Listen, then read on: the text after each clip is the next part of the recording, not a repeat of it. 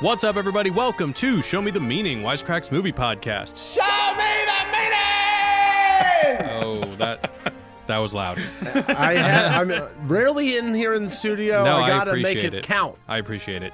My name is Jared, and I'm joined here by the Show Me the Meaning crew. Today, we got Ryan in studio. What's up, Ryan? Film fans? And we got Tommy. Hey, Jared. How are you doing? And joining us today, we have a special guest from the Film House Podcast. You are the producer of the Film House Podcast, is that correct? Yeah.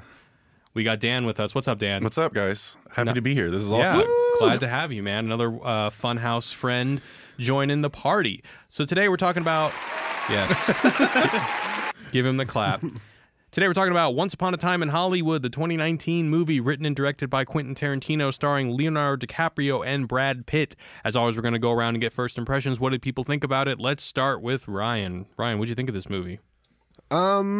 Well, I'm probably not the best person to go with because I give it a resounding okay. Oh, interesting. I enjoyed myself while I watched it. My overarching criticism or comment is what is the point of this movie? Fair enough. This movie is pointless in my opinion. Not that I didn't have fun. I had a great time. He made a very well-crafted, pointless film. But what is, like to me, this movie is for an audience of one man. His name is Quentin Tarantino. Yeah. It is just like this is the most masturbatory of his films, I feel like. Not more than The Hateful Eight. I don't think so. No, Hateful Eight at the very least was trying to tell like this twisty story. This was kind of like just...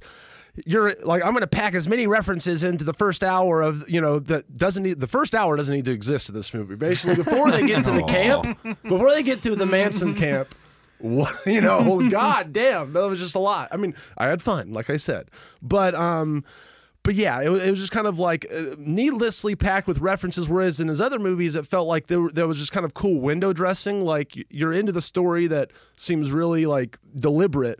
And every scene seems like it needs to be there, and then but then there's also these cool like things that they're throwing out. It seemed like it was like a huge wink, wink, nod, nod. Like, oh yeah, we're throwing out this movie, and that's like part of the enjoyment of this movie. I felt like at the beginning. Then you get to the great ending, and I mean that part is amazing, But once again, yeah, like That was my main thing. Okay. Dan, what's the the point? I loved it. It is super masturbatory. Like it is very pretentious, but I think I liked that about it. I don't know. Mm-hmm. He made a movie for a specific audience, more than just one man, I think. It's like people that like movies. And it was maybe a generation of films I'm not super aware of. I was born well after the late 60s. But he crafted a world I liked just being in. Like you said, the first hour was pointless. I love just hanging out with those guys when they're riding around in a car, down the Sunset Strip or down Santa Monica, looking at billboards or playing whatever 60s music was going on. I was down to hang with them, honestly. It's a hangout movie. And Leo and Brad were, I thought, fucking spectacular. I'd watch them be buddies in any movie. Yeah. I could have watched them for a 4-hour and 20-minute assembly cut when they first did it. I would sit and watch that, honestly, because I enjoyed them both so much. All right. And the ending was badass and yes. and strange. I think it'll be fun to talk about. Yes. Yeah. But yeah, I had no problem sitting through Quentin masturbating, I guess. Me neither, honestly. Like I said, it's just he's a master filmmaker, right? So it's just cool to go along on a ride with him. Even mediocre Tarantino is better than almost everything else that's coming out today. So I would, just compared to him. Sure. Well, that's tough though. He's made too many good movies, so anything he makes, he's comparing to like really, really good shit. It's hard.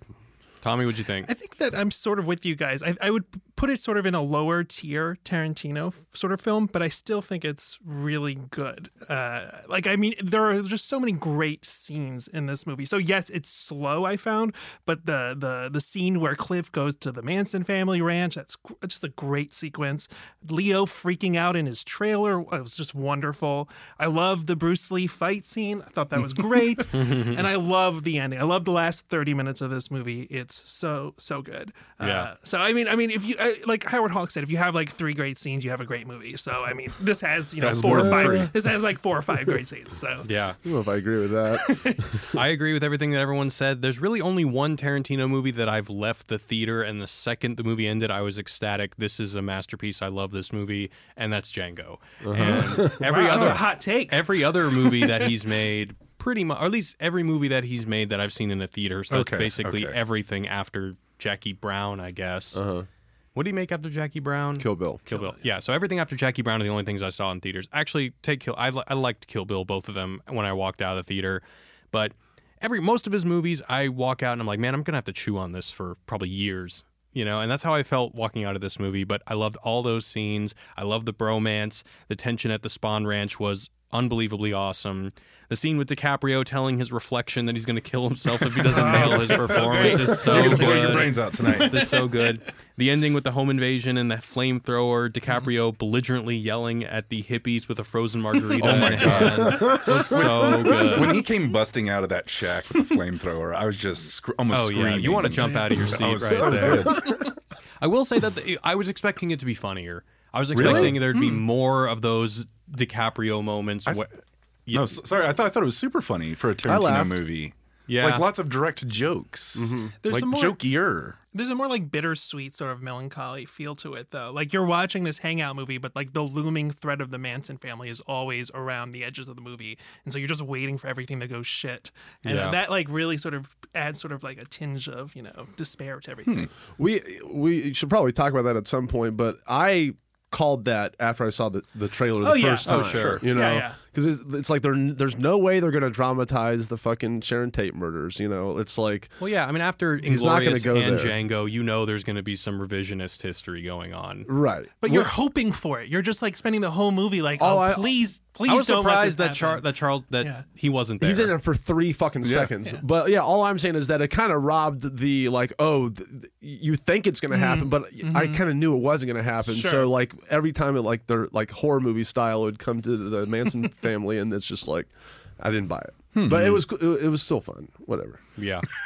All right, guys, let's go into a recap. So, 50s TV star Rick Dalton is in a state of despair when a producer informs him that his career is coming to an end. His only choice is to continue taking villain roles in westerns until he's forgotten, or fly to Rome and star in spaghetti westerns in a final hurrah. Together with longtime stuntman / personal assistant Cliff Booth, Rick vows to give his turn as Western villain Caleb everything he's got to prove himself that he's an actor of substance. Meanwhile, Charles Manson begins to creep on Rick's next-door neighbor Roman Polanski and Sharon Tate. Struggling to find work, Cliff picks up a hitchhiker and takes her to the Spawn movie ranch where the Manson family has taken residence. Cliff checks in on the owner of the property, and after a minor scuffle, he heads back to Hollywood. Despite an initial hiccup, Rick gives a masterful performance as Caleb, but that doesn't stop the producer's prophecy from coming true. A couple months later, Rick is heading to Rome to star in a handful of spaghetti westerns. After coming back from Rome with a new wife, Rick says he's gonna downsize, part ways with Cliff, and leave the acting world behind. Their final night of partying together is cut short when 3 of Manson's followers intercept a drunken Rick on their way to terrorize the Polanski residence. They opt instead to kill Rick, Cliff, and Rick's new wife, but with the help of Cliff's dog, the Manson followers are brutalized, lit on fire, and ultimately killed. After the incident, Rick is invited into the Polanski house where they reveal that they're fans of his. End of movie. End of fairy tale. End of fairy tale. All right, guys. Sorry. I don't know what that was for, but before we move on, want to give a shout out to our sponsors over at This Week in Movies. So if you want to stay up to date on movies coming out this weekend, if you ever wonder about which movies to see, which ones to skip, we're much more about movie analysis, but if you're much more about the up to the second stuff, check out the This Week in Movies podcast, or TWIM for short. It's fresh reviews, analysis, and insights for the latest movies in wide release. They won't spoil any of these movies without first giving you a warning, unlike our podcast where we constantly spoil everything. It's a weekly podcast, so subscribe now on your podcast platform of choice. And now back to the show. All right, guys, let's dive right in. And so since this is the Show Me the Meaning podcast, and we've already agreed that this is basically another Pulp Tarantino romp where he's basically masturbating and, masturbatory Pulp as Fiction an adjective. didn't seem masturbatory.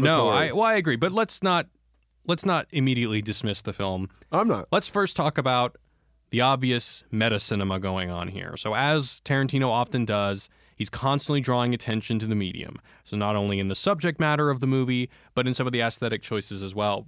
So you've noticed sometimes during the movie, some of the dialogue is deliberately dubbed over poorly. There are blank frames between the real changes. The scratches on the film are exaggerated. There's also a thing in this movie where they linger a lot on people watching films or TV.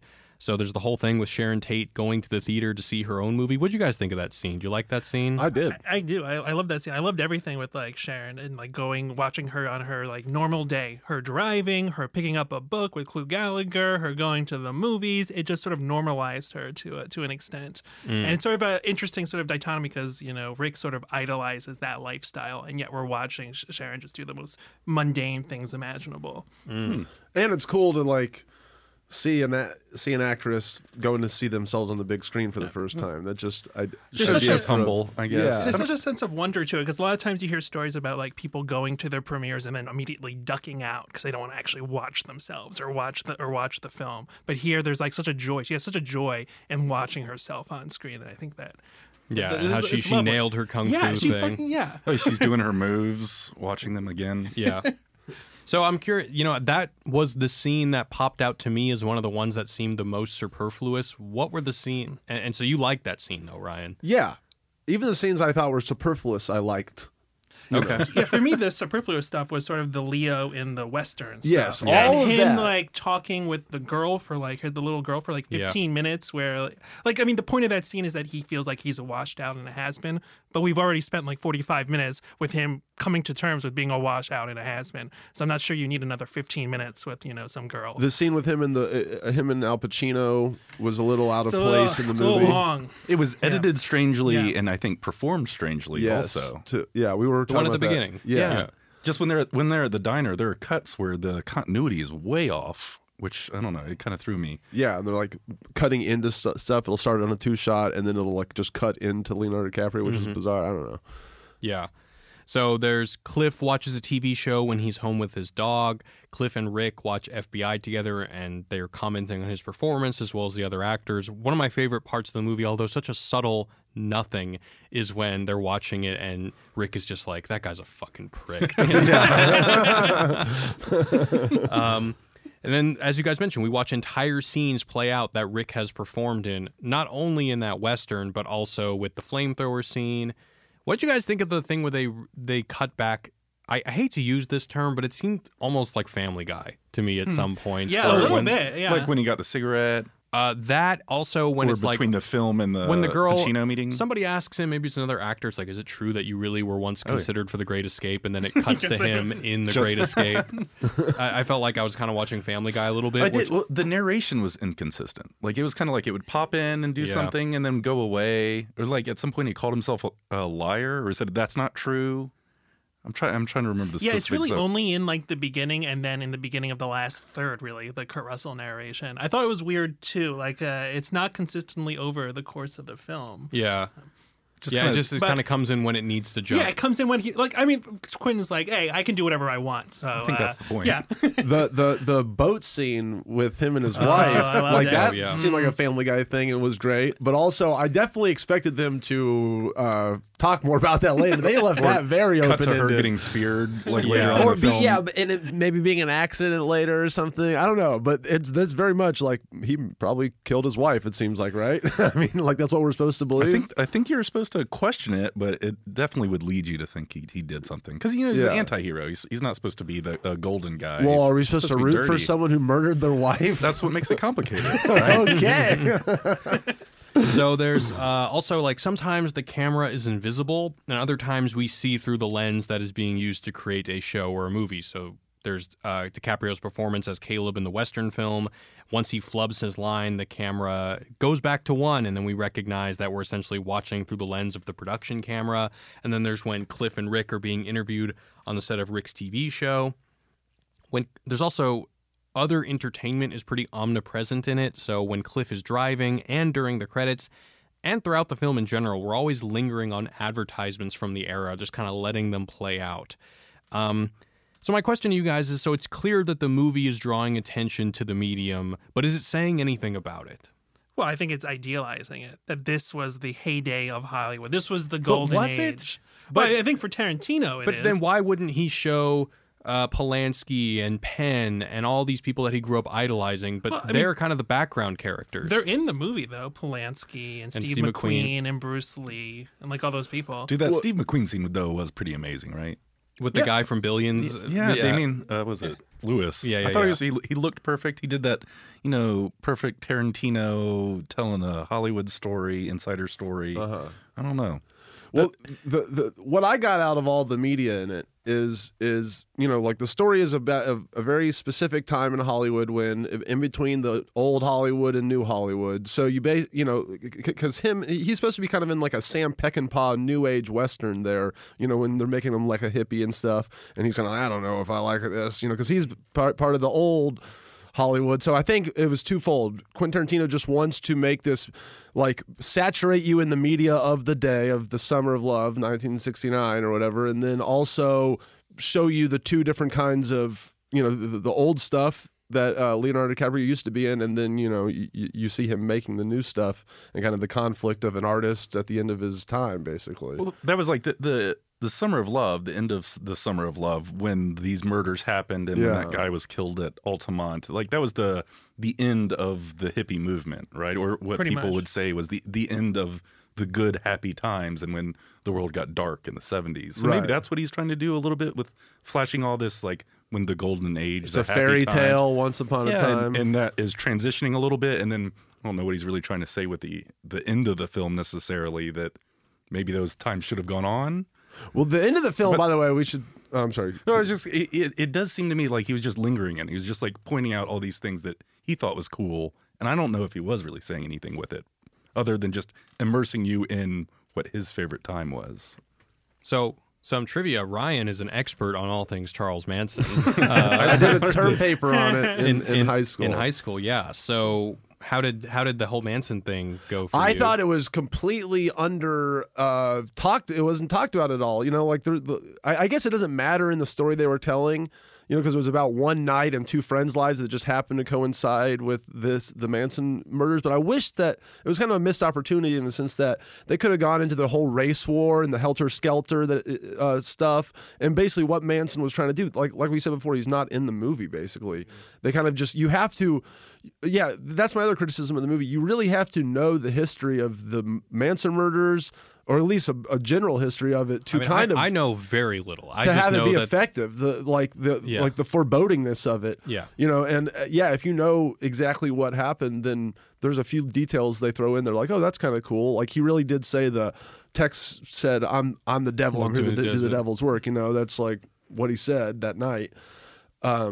But yeah, I wish that he had gone more into what the fuck they were doing. So more to what they kind of turned into just regular horror movie villains. Well, I mean, they're deconstructed, really. So, like, I think the Manson family's put on some sort of pedestal as a horrific ordeal, and here they're just a bunch of idiot kids that easily get dispatched by Cliff in horrific fashion. Like, they're total morons, and I think that is sort of dispelling this sort of allure of the Manson family that has sort of dominated media culture.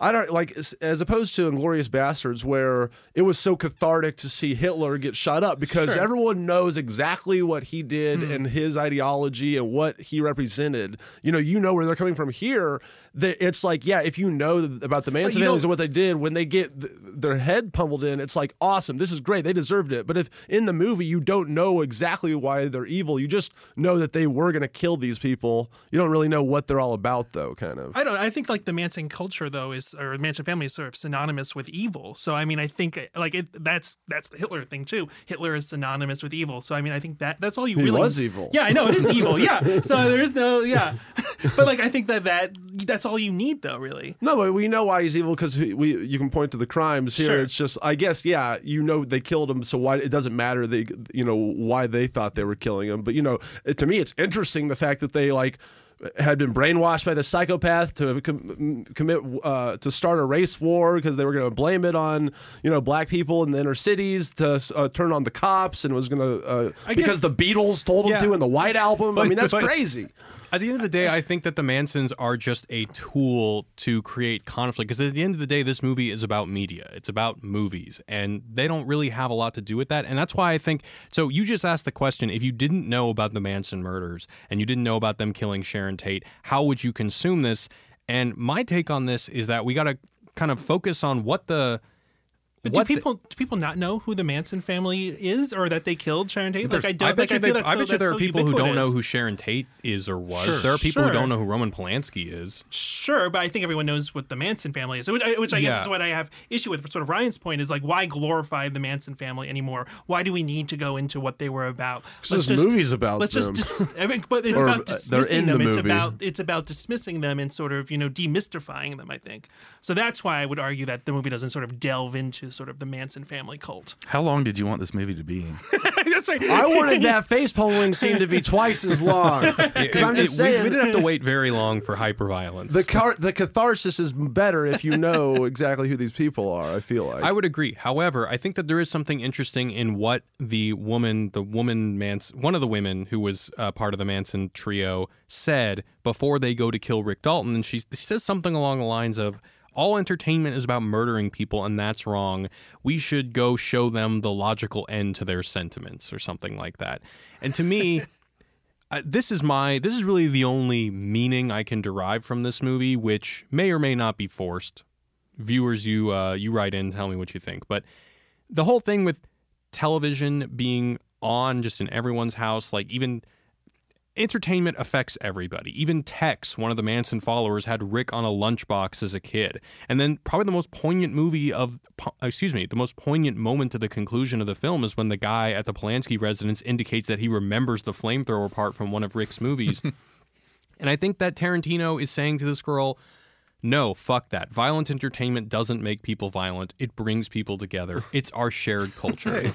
It's the saddest thing about perhaps what this movie depicts. It depicts a time where culture wasn't so atomized like it is today. Hollywood was a more centralized system that crafted culture, and that culture gave a sense of identity, like a shared sense of identity in knowing that everyone, whether you're at the Spahn Ranch worshiping Charles Manson, or you're a Hollywood celebrity living in the hills, or you're broke as a joke living in a trailer like Cliff, you're spending your evening in front of the television watching FBI. and that's something we can all share as Americans. And I think that that's kind of one of the beautiful pieces of nostalgia that Tarantino is reflecting on.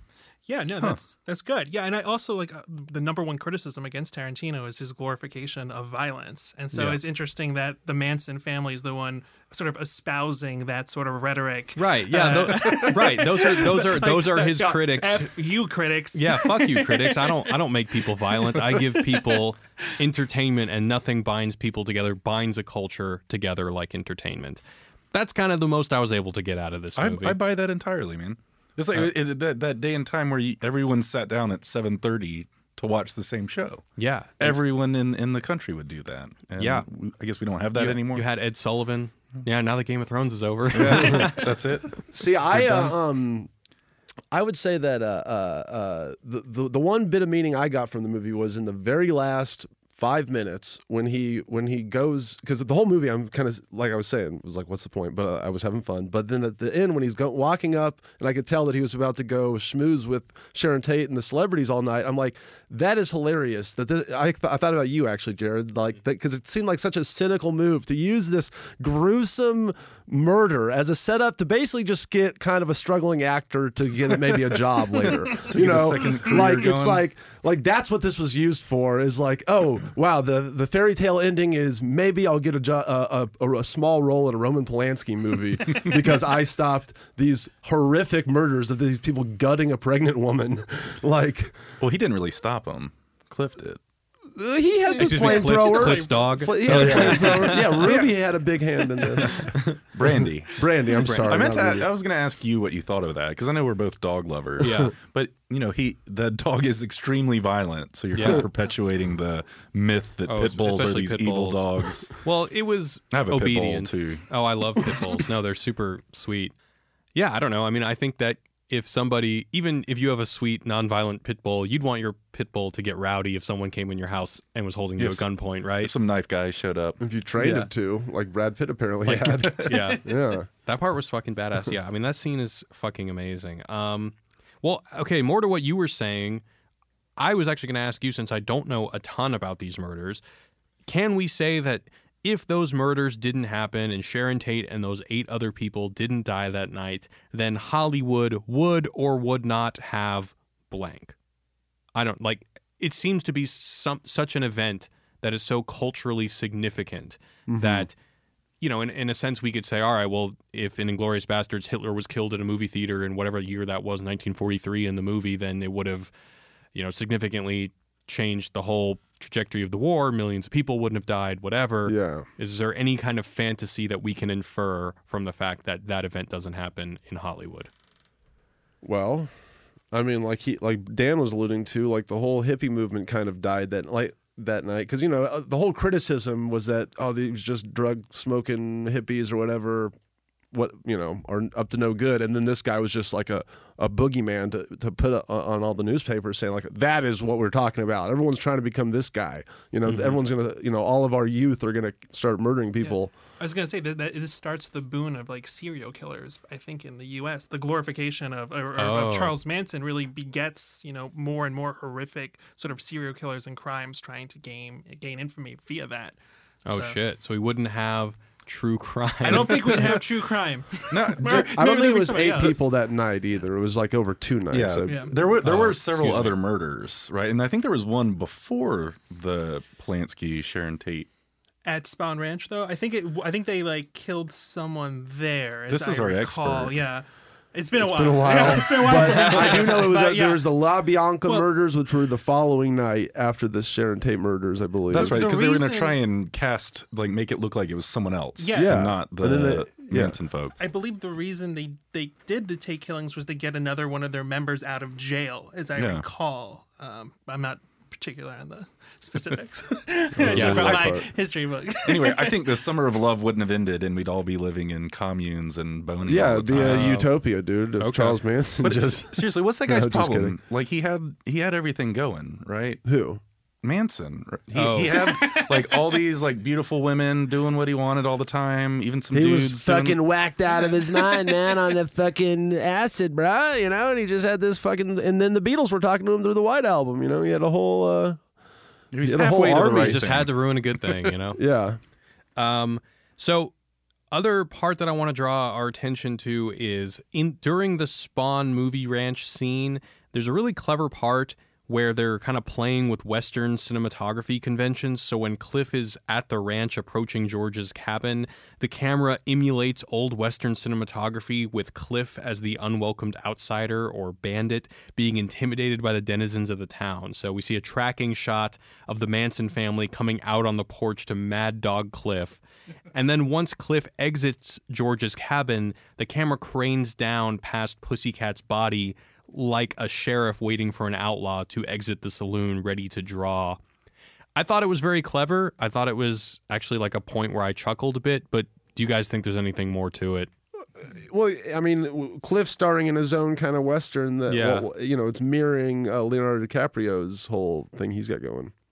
That's the only thing I can think. Yeah, I think that's it basically. Like Leo's in his own fake Western. Meanwhile, Cliff, you know, his stunt double, Is- yeah, the the real deal. fake Cliff is actually in the real thing. Western. Yes. Yeah, there we go. There it is, Tommy. That was what I was looking Also, for. fun trivia fact: my roommate Sean is one of the Manson gang. Oh, really? Yeah, he's Oh, got cool. long hair. I only noticed him one time. It was in the wide shot when Cliff is beating the shit out of that dude. You know, he's back there. Nice. Another fun What up, fact. Sean? I'm pretty sure Dern was supposed to be Burt Reynolds. Yes. Right? Yeah. Which I think would have Died. landed a little harder for me. I don't know. Well, the movie's like filled with character actors of, you know, shows past and films past. There's Clu Gallagher, Luke Perry's in it, Yeah. Dakota Fanning. Like, it's such an Yeah. eclectic cast of like different people. Tim Yeah. Roth cut. Yeah. Did you see that? I did see that. Yeah, Tim Roth, parentheses, cut. Yeah. What, James Marsden cut. Ja- I was telling him there's also a credit in the IMDb listing for Abraham Lincoln. So my theory is that was it Marsden, Tim Roth, and Abraham Lincoln were in one of those spaghetti westerns they were filming, maybe. And that's that ending part. I know we're jumping ahead here, but that ending part where all of a sudden it was like 6 months later, there's a bunch of narration, some stills, felt really strange to me. I think that's maybe where he cut this chunk of the movie that's missing. I don't know. I think it could be also another one of those flashback sequences. If it's Leonardo DiCaprio's character inhabiting another film, maybe it's one where Lincoln is. I mean, what is a famous old movie with Abraham Lincoln in it? Young Mr. Lincoln, John Ford. Yeah. Oh, okay, there you go. I don't know. So do you guys think, more to what we were talking about earlier when I asked Tommy, it's like, okay, well, why focus on this transition period, this time where these older stars were dying and the people that I'm going to assume Tarantino grew up idolizing, like Polanski, Coppola, Penn, etc. Why focus on that time? And my question is, do you think that we're supposed to consume the aesthetic of the film through the lens of Rick's arc, in that just as Rick's career is yielding to its inevitable demise, so too are we witnessing today in 2019 the studio system's demise? Oh, I was going to say, I thought you were going with Tarantino. That's what I was thinking you were going with. Yeah. Oh. Like, Well, they go hand in hand, right? I feel like Tarantino, I don't know, I'm just saying my perspective of what Tarantino feels is that he's sort of waning away. I mean, he's already said he's only going to make 10 movies. This is his 9th movie. And I mean, if you look at the discourse surrounding this movie, it's a little rough. So I wonder if, like, is there a place for Tarantino now? What is the people don't? I haven't read any reviews usually before I do these podcasts. I mean, it's the same stuff that's always sort of haunted Tarantino. It's not even that violent. It's the same cases. It's the same thing. Like, oh, is he glorifying violence? Oh, is it violence against women? It's the same sort of stuff he's been dealing with his entire career. But it is amplified now, I think, with the advent of sort of social media. Okay. Oh, sure. So- People are trying to give him shit for not having enough Sharon Tate in the movie. Well, there's The way he probably treated another her. 2 hours of it somewhere. Transitions, I know Tarantino's a big film guy, and we are leaving film entirely behind, I think. So a lot of his message seems to be about the wonderful gloriousness of yesterday and how it was so much better. We need to hang on to it and not let it go. Well, look at the movies out right now. It's like Aladdin, it's Lion Lion King. King. It's all remakes and sequels, and then the one original movie is his movie. And so Yeah. he definitely is the outlier in this system. I mean, it's a miracle he's still able to make these kinds of movies. Yeah. And it was his biggest one. Yeah, Right? It's a good thing. I mean, if he wants to make 20 more movies, please Tarantino. Yeah. Like I really do think we need people like him making these I sort of agree. big original movies. Even if not everyone likes them, just look at the Cineplex today. These are the type of movies that are needed to sort of counteract and balance. Yeah, but I don't. Okay, so there's two ways to read the ending, and I would say that Tarantino is almost given up. He's not saying that if there were 10 more me's, then cinema would be revitalized. To me, this movie is just like it was great while it was, man. I totally agree. I totally agree. He has given up. I totally agree. It's this is the fantasy, and it's not. It can never be real. But is the fantasy that because, once again, Rick, he kills the Mansons, and then he gets invited by the, quote, cool kids, so to Ryan's point earlier, it is possibly that Rick Dalton will get to make some badass Roman Polanski movies, and that the new will coexist, or I'm sorry, the old guard will coexist with the new guard. Are we meant to take it as more of an optimistic thing? If we are going this meta angle about the state of the studio system or the state of cinema, are we supposed to take that as a little bit more optimistic? I will say that the last shot, though, is when the title is revealed, The Once Upon a Time. So it sort of suggests that everything we're seeing is a fairy tale. This couldn't have ever happened. Right. This is just what I wish could have happened. So I don't really see it as, Rick lives his life, in doing Polanski movies. I see it as just a fantasy that I wish could have been true. I wish Rick lived next door to Sharon Tate. I do think that very end does make it kind of an optimistic ending, a happier, happily ever after or whatever. Because so much of the movie was, Rick trying to come to terms with the fact that he's over the hill or he's past his prime. It's, I guess, the same thing with Brad Pitt's character. The coming to accept that you are no longer the hot shit or in the prime of your life, and what do you do now? Maybe that is exactly what Tarantino's thinking in his head, and maybe Star Trek will be great. I bet you it fucking will be. I mean, I think... I'll take $10. He will never make a Star Trek movie. I thought it was a Star Trek... Oh, no, it was a Star Trek movie. Would you think because he won't do He it? won't do it. He won't do it. Every couple of years, it's like, oh, I'm going to do a Friday the 13th movie. Yeah, fucking right. Well, he Tarantino. hired a whole writing I know, yeah. team to work on it. To do what? We'll see. He like hired We'll a see. writing team to hash the script Why out doesn't for he him. write it? He's got he's too an much Academy shit. Award-winning writer. Yeah, I think it takes him too long. I Yeah. don't know. All right. So, anything else you guys want to bring up? That's all I got. I've got 2 emails actually about this movie that we can go into. Well, I know Ryan wants to talk about the feet. Oh, I love them feet, baby. Is he trolling man. people now with I that? think so. No, I don't think so. I think he just Really? loves the feet. It's Well, it's feet probably and driving both. shots. It's feet and driving from the From back. behind? From behind. I love that Jesus shot, though. Christ. Jesus Christ, Tarantino. He just doesn't give a shit now. He's I just mean, like, it's yeah. both pathological and he's self-aware, I think. I mean, after Kill Bill, how could, I mean, everyone called him out on Well, it. yeah, and people give him so much shit about it. I figure at this point, if he's sticking it that much in your face, he's got to be like, fuck you, I'm doing you what I want. Make fun of me if you want.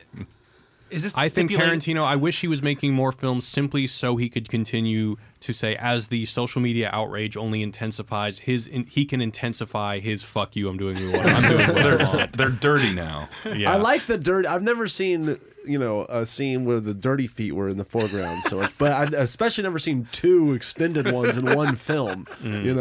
That's where I think people are like, wait a minute, what the fuck's going on here? What are you trying to tell me? Yeah. Get those out of my face. You were saying you didn't hear anything about people trying to give him shit for not having enough Margot Robbie in it. I guess I just haven't read treating- anything yet, yeah. And you shouldn't, probably. But yeah, I guess just not treating Sharon Tate like a full character. He's kind of following her around, maybe fetishizing her a little bit. But something that stood out in this movie to me was almost the female gaze of just following Brad Pitt around. Taking that shirt off. Shirtless, Hell yeah. just staring right at the camera. Like, Is- it's so much of it just says, look at him and how pretty he is. Don't you want to be that cool? I don't know. I think it's fascinating. baffling how good looking he still is. How old is the dude? 55. Holy 55, shit. I think. Yeah. That's a good looking man. Yeah, someone we worked with was even like, I never used to really be like one of those people that thought Brad Pitt was hot, but Brad Pitt's hot in this movie. And why didn't he just make another Western? I feel like half of this movie's runtime was a Western. Well, he's already Maybe made not. his last 2 movies were Western. I know. So it's like He's a little hung up. Even when he does like a Hollywood film, it's still half of it is a Western. Western somehow. he can't help himself. Kill Bill was a little bit too. I mean, he's always said that like he wants to do westerns. Like Yeah. that's his thing. He wants. I to wish be a he'd made a Western better director. one than Hateful Eight. Oh, God Ooh. damn it. Has anyone seen the full Netflix 4-part series? Is it different? It intrigues me. I think there's Well, more. yeah, because it's 4 hours long instead of Okay. the. Well, what is it? Actually, 3.5. think it's the like, actual yeah. one. So it's extra 30 minutes, whatever. Is another interesting thing is that Quentin Tarantino giving up his fight for film because he's super anti-digital. Yeah. And he went to Netflix. Was like, we'll make my movie into a weird little miniseries with Yeah, you guys. Isn't the plan that after 10 movies he's going to start writing books? That's what I I've thought read. books and theater, but he's just not says gonna stuff. happen. Yeah, He does it's just say shit. just says He's shit. trying to I actually read that this started out as a book. Once upon a time in full of Hollywood. shit. I think he says, yeah, just to rile people up. I'll I think buy his books. Netflix is going to wave a fancy check in front of his face and he'll just make something. But does he want his movie going to direct to Netflix? Oh, I'm or just saying he'll really, make something for Yeah. Netflix, even after if it's his 10th movie and he's like, I'm done making movies, I'm done doing that or TV. I think it's probably not going to happen. All right, anyway, so we are going to go into the mailbag. Hit us up at movies@wisecrack.co. Before we get to the voicemails, let's go ahead and go with these movie-relevant emails. So we got one from a guy who has emailed us before with amazing name of Commissioner Gordon. He says, "Hey guys, just saw Once Upon a Time in Hollywood and had some thoughts on the ending that I wanted to share. I'm a current PhD student in clinical psychology and I'm being trained in a therapy that focuses on treating trauma-related nightmares in PTSD. A portion of this therapy involves having the individual write out the content of their worst nightmare and then it has them rewrite the narrative of the nightmare to change the core themes. This can be incredibly therapeutic because it takes the power away from the nightmare and gives it back to the individual. The ending of Once Upon a Time in Hollywood reminded me of this therapeutic approach. By changing the ending of the real-life story, Tarantino takes the power away from the Manson family and gives it back to Sharon Tate and her friends. While we all know the truth of what really happened, I feel like this honors their memory in a way that no other ending could have. Thoughts on this perspective?" Yeah, I totally agree with it. Yeah. Yeah. Does it really give them power, though? It's just a story. I think it takes away power from the Manson family. I don't necessarily know if it gives power to Sharon Tate and Jay Serbling or the rest of the. I would argue I would it's say therapeutic. I agree. Yeah, exactly. That's what I was It's gonna not say. necessarily. I don't know. What are you or gonna say? therapeutic for Tarantino. Maybe the Tate or these murders are something that's haunted him, and it's a way of him processing. It's clearly affected him. Yeah. Cool concept for sure. All right, this next email is from Bradley. He says, all I have to say about Once Upon a Time in Hollywood is it's nice to see an anti-Marvel / anti-Disney movie in the middle of the Marvel-Disney dynasty. It's just Disney, man. They're all one thing. Not only does it have all the sex, violence, and adult language you'll only find on Marvel After Dark, but it lacks a 3-act structure or hero's journey in defiance of your friends at Lessons from the Screenplay and Just Right. I don't think they're 3-act evangelists. Anyway, most of the threads presented in Once Upon a Time in Hollywood are left hanging by the end. No Manson murders and no Polanski messing things up in this movie, to name the big ones. The only thread of a build-up is Tex meeting Cliff again, but that just turned out to be a coincidence. We don't get many people just doing things movies since it's so hard to pull off. Probably every theater this weekend had a that's it reaction at the end, which is like some of the older Hollywood flicks where a movie just fires up the credits. All I know is I already forgot most of the Lion King remake and 80% of the newest Spider-Man film, but I will not be forgetting any of Once Upon a Time in Hollywood. Peace from Bradley. Nice. Well, I don't know, older Hollywood flicks. Yeah, I would say that they had more happy. It depends on endings. what Like, era he's talking about. If he's talking about some of the what Polanski represented, then yeah, but certainly not what Dalton represented, Rick Dalton. I mean, structurally, this is a little bit more avant-garde than even the typical Tarantino movie. I mean, nobody has any sort of clear wants. I mean, I guess Rick wants to be, a Hollywood actor. star, but that's sort of intangible. He doesn't in Pulp Fiction, people are after the briefcase, or people are, in Inglourious Basterds, they're after to kill Hitler. But in this one, they're sort of reacting to different things. What does Cliff want in this movie? Like, there isn't necessarily a clear objective. He wants to He's feed supposed to his hang. dog Yeah, he's supposed to- and hang out and treat his best friend. Be good. awesome. Yeah, and be just a cool dude. All right, we're going to go to the voicemails. If you have comments, concerns, questions, hit us up 213-534-8807 or 21-ELF-HUT-07. Elf Hut. Because the Elf Hut is where you want to Is it party. 07 or 7? 07. Elf Hut 07. We figured that out. 21-ELF-HUT-07. We put the people on it. Let's and they play figured the that out. anonymous email. The Anonymous first one email. about Midsummer. Anonymous email by Midsommar. About Midsommar. We've all seen it. I just wanted to call in about Midsommar. In the episode, you guys talked a lot about ritual and grief, but when I saw the movie, I thought a big theme was religion. There's a critique on religion. By the end of the film, I think Ari Aster wants you to really question whether or not there's much value in these rituals. And for me, the biggest indicator of this was Pele's brother and the second member of the cult that was selected for the sacrifice. Up until that point, they both seemed completely fine with it, as if they accepted their role in the cult. But then, when you see the placebo that they were given was completely ineffective, I think that just shows that kind of like their whole thing is bullshit. And their reaction to realizing that they were given a placebo, I think, is the most telling, because instead of peacefully accepting it, they both start freaking out and they try to move, but they can't because they're paralyzed. And yeah, that's kind of just my little take. And Thank you very much, Anonymous. Wait, what was the placebo? Do you Yeah, know? that's what I was trying to figure guess out. when What they is were- the placebo? He put that stuff in their mouths so they wouldn't hurt when they burned alive at the end. Is that what the part she's talking about? Oh, yeah, that's okay. I Sure. think- I think That's the only thing I can think of that clicks. That's right. But that was a that's- placebo? I don't think it's a. Because if that were the case, then wouldn't they be able to move?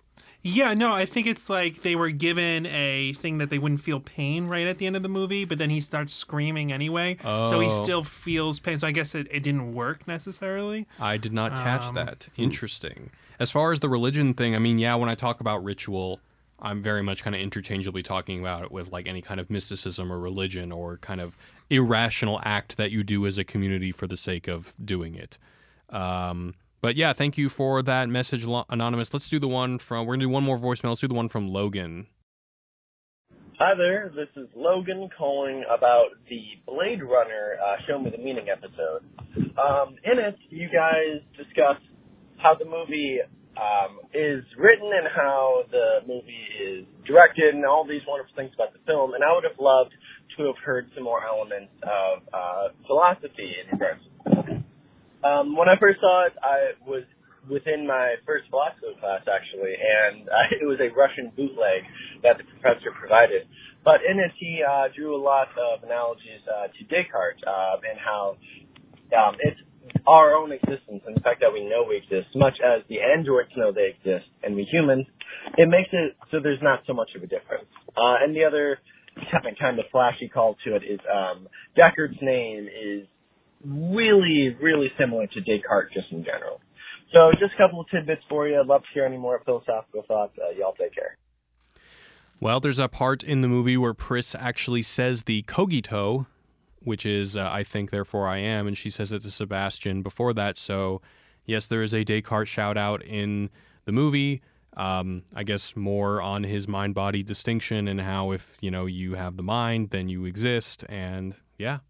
All right, so we're going to do one more email. This is about Midsummer. This is from Carl from Sweden. He says, thanks to the two brave souls that took it upon themselves to talk about Midsummer, you requested input from Swedish listeners, so I feel compelled to write. One distinct reference to Swedish culture is a poster in Danny's apartment, which is a John Bauer illustration of a fairy tale from 1912 about an innocent little princess going into the woods where she encounters a big bear, which is depicted in that illustration, among other things. Through her encounters, she is urged to take off her clothes one by one, which she does to become accepted in her natural state. She then returns home and states that her parents aren't allowed to be mad at her because she had so much fun. The bear doesn't exactly match the one in Danny's story, but her arc is very much the same as the princess's, where she needs to shed her civilized layers one by one until she is fully feral and thinking it is justified because she enjoys it.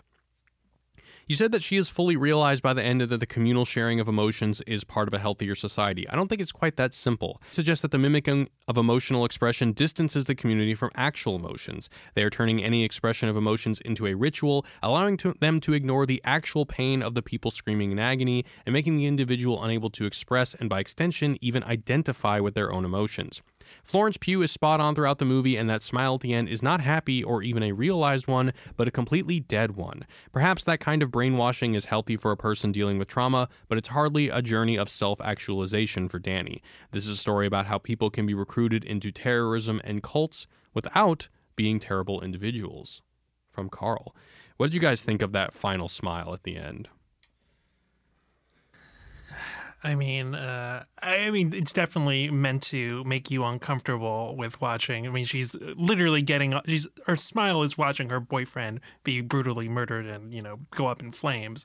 So I think that it's that duality between, this horrific event happening and her reaction to it, theoretically. I thought it was awesome. Yeah. I like the costume that she was in. No. All those flowers. That was so fucking rad. Yeah. I don't know that. Is everyone else still screaming when she's smiling? Because there is something too, like she's smiling and everyone else is still like doing the yelling of the guy who was screaming in there. So it doesn't seem like she's joining the cult there, right? Like she's still apart from them.